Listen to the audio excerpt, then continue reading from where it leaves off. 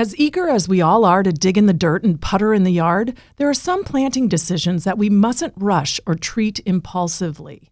I'm Lisa Hilgenberg of Chicago Botanic Garden with your gardening tips for the week. Two of the most important questions serious gardeners can ask are where and how should I plant a tree, and what are the tree species I should plant? Professionals and homeowners should prepare by making a careful study of the site and then select the appropriate tree. Prepare the ground and plant the tree correctly. First, perform a soil test, a good practice regardless of the plant material you're interested in.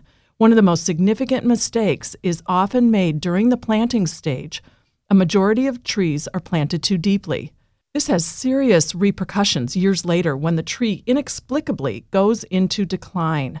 Plant a portion of the root ball slightly above grade and gently slope the mix of soil and composted organic material away from the trunk. For more tips, click on the podcast tab at WBBMNewsRadio.com.